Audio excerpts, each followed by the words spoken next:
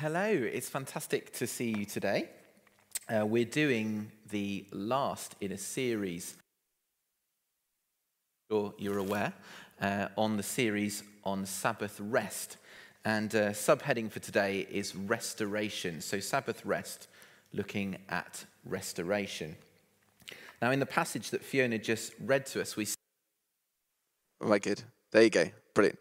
So we see two related incidents of the Pharisees looking for reasons to critique Jesus and indeed his followers in terms of how they are violating the laws relating to Sabbath as conceived of by the Pharisees. So the Pharisees are looking for reasons to critique Jesus. And we see two incidents then. So the first, Jesus is walking through a field and his disciples take some ears of corn and they break them so they can eat them. And the Pharisees don't like that. And Jesus responds by endorsing the fact that the Sabbath is made for man and not man for the Sabbath. And then a second incident we see where Jesus heals someone on the Sabbath and the Pharisees are livid about this. And Jesus comes back with that amazing statement. Is it lawful to do good on the Sabbath or to do evil? Is it lawful to save life or to destroy it? So two incidents then of the Pharisees critiquing Jesus and Jesus coming back with a lesson, a valuable lesson for us in terms of understanding Sabbath. Now on that note, lessons from this passage, I'd like us to take away a few points. The first point, that God is good. The second point, that his laws, his observances, including the Sabbath, are good. The third point, that we can apply the restoration that is inherent in God's gift of rest through faith and obedience to God's word, not man's word, but God's word. And fourthly, that not only are we called to be recipients of the restoration that God gives us, but we're also called to be agents of that same restoration in the lives of others. So firstly then, God is good. Nahum 1:7 says that the Lord is good.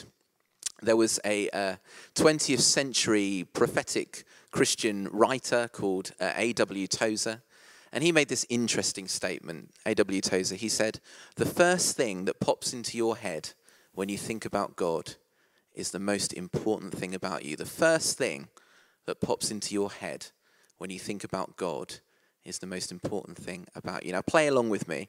I'd like you to just shut your eyes and just think about that for a moment. And what is the first thought that pops into your head when you think about God?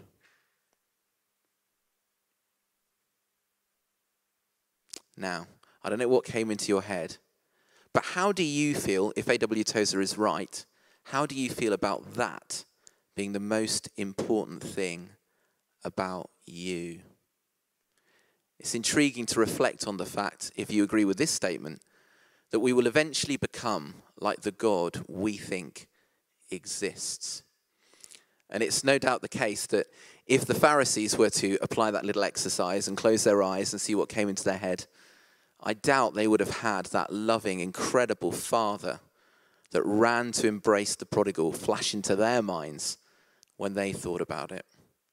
And the very fact that they didn't have that as their first thought meant that they didn't then embody that in their lives and in their representation of God, in their role as religious leaders. You and I need a revelation that God is good. And we need to be so consumed by that revelation that not only does it drive who we are, but it drives how we show up in the world and the God that we reveal to others.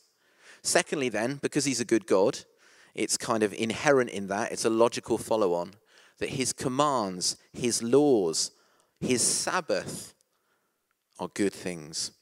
In 1 Timothy 1 verse 8 it says, we know the law is good if one uses it properly. An interesting proviso there. And explicitly about the Sabbath, we read in Nehemiah chapter 9 verses 13 to 14. I'll read them to you. You came down on Mount Sinai. You spoke to them from the heavens.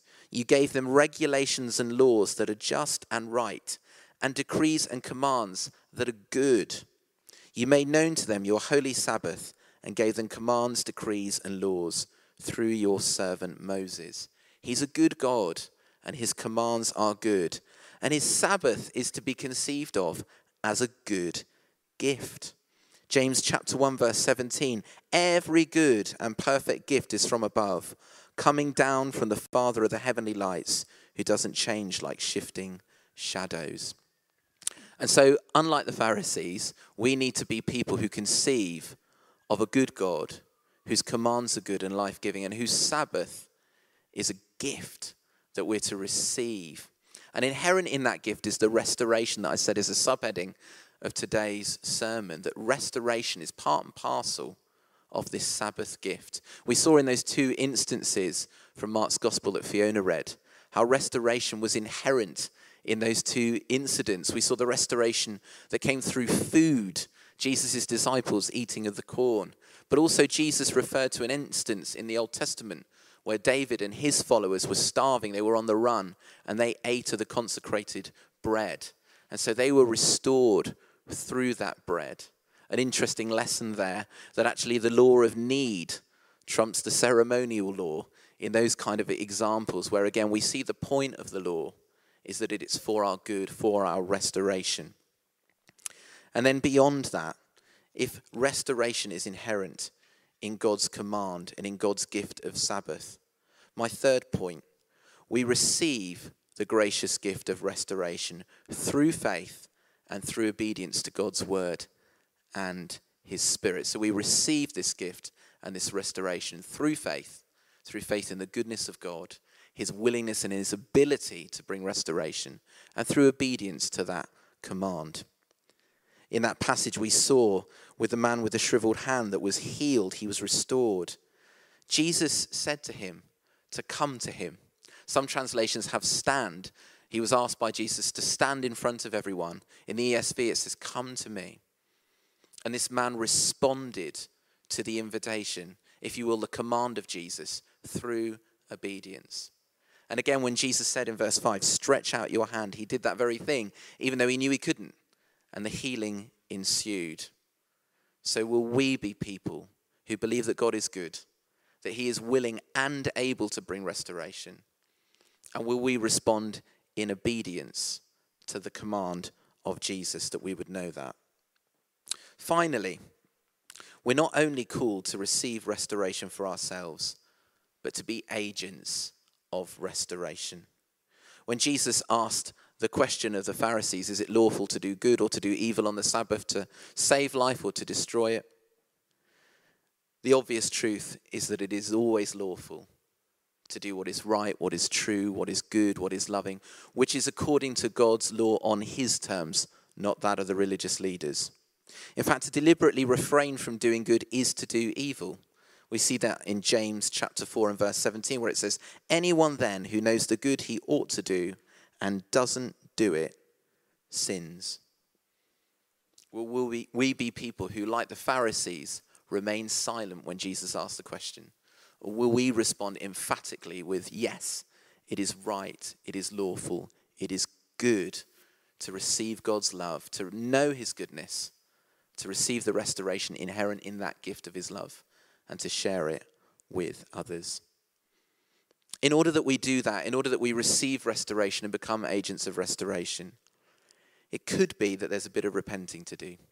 In that passage, you'll have noted that Jesus rebuked the Pharisees for their hard-heartedness. One commentator I identified hard-heartedness as a stubborn resistance to the purpose of God.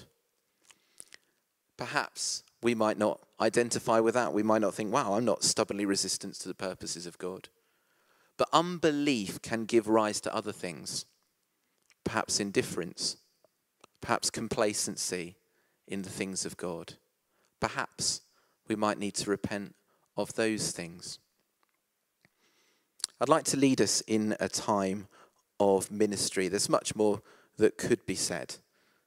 But these two incidents reveal to us the heart of Sabbath and the lessons that are inherent in that God is good, that his word is good, his commands are good, that Sabbath is a good gift, and that inherent in that gift is the restoration of the whole person. We receive the man's hand, we receive the disciples eating, but actually the whole person. God is interested in the whole person, and he desires to restore us. But we need to apply this gift of restoration. We have to choose not to be indifferent, not to be complacent, but to respond to Jesus' invitation to come to him, to stand out, even in a crowd, and say, I'm interested. I'm full on for Jesus, and I want, by faith and obedience, to appropriate the restoration of the Lord in my life. And as I've already said, beyond that, to be an agent of restoration by not only avoiding complacency or indifference to God's desire to restore me, but actually getting his heart for others. Even as we've heard about racism, even as we're aware of the needs of people around us during this pandemic, to actually allow the Lord to break our hearts with his love for others, to see the issues that are there, to see the crisis at hand, to see the need that the individual around the block, the individual next door has, and to be moved by love for them. Let's pray, shall we? If you're willing, even at home, we're not doing this in a church building, but why don't you just close your eyes where you find yourself, wherever you're sat in front of a tablet, laptop, phone. Perhaps open your hands as a gesture that you're wanting to receive such a good gift as the one I've been describing. And so, Father, good Father, we ask in Jesus' name that you would fill us even now with the good gift of your Holy Spirit.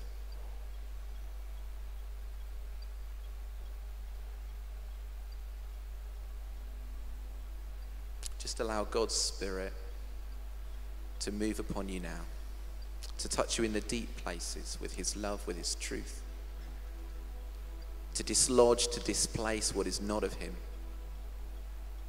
and instead to bring his love, his change, his power to bear on your life.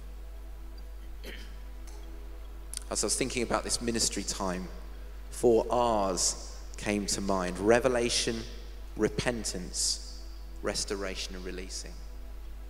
And I just want to ask the Holy Spirit to bring a revelation, a fresh revelation of the goodness of God to you, even right now in your home, wherever you're watching this. What was it that came to mind when you were thinking, the first thought that came into your head? Well, allow the Holy Spirit to come with a fresh revelation of the goodness of God, that he is a good dad, and he thinks only kind and good thoughts towards you. Just allow that revelation to come.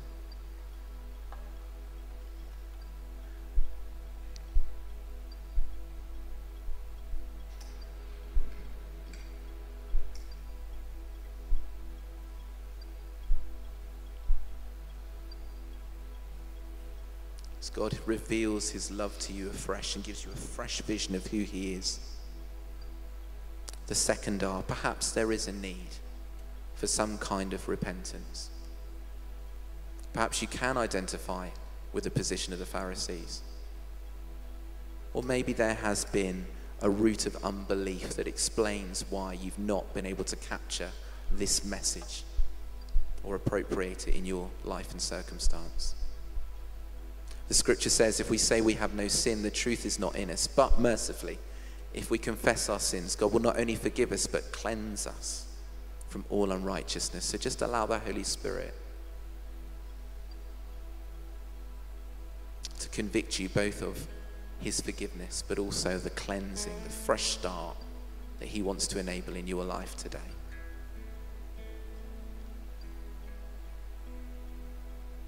Thirdly, restoration.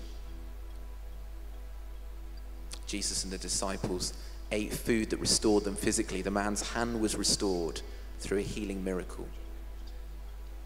What is the need that you have today for the Lord's gracious restoration? I encourage you, by faith and through obedience, to allow the Holy Spirit now to bring the restorative power of the Lord Jesus Christ into the place where you are, and into your whole person, your spirit, your soul, your body, bringing life, bringing peace, bringing equilibrium, bringing healing, even bringing joy.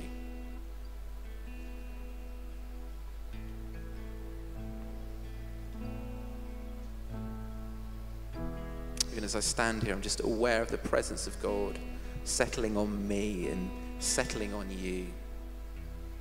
affirming these truths, that he is a good dad, that he is the God who brings forgiveness, and that he is releasing his gift of restoration.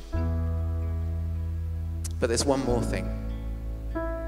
Even as we receive restoration and go on receiving the gracious restoration that the Lord has for us, God wants to commission us as agents of restoration. And so receive a fresh empowerment of his Spirit and a fresh conviction to see the needs of others and to have God's good heart for them. That far from acting like the Pharisees did, they didn't even see the man with the shriveled hand as a person in need. They saw him as a means of trapping Jesus. Will we see the needs of people with the compassion of Christ? And will we go to them as agents of restoration? Just receive a fresh conviction, but a fresh empowerment of his love, so that he would send you in his name to be an agent and force for restoration.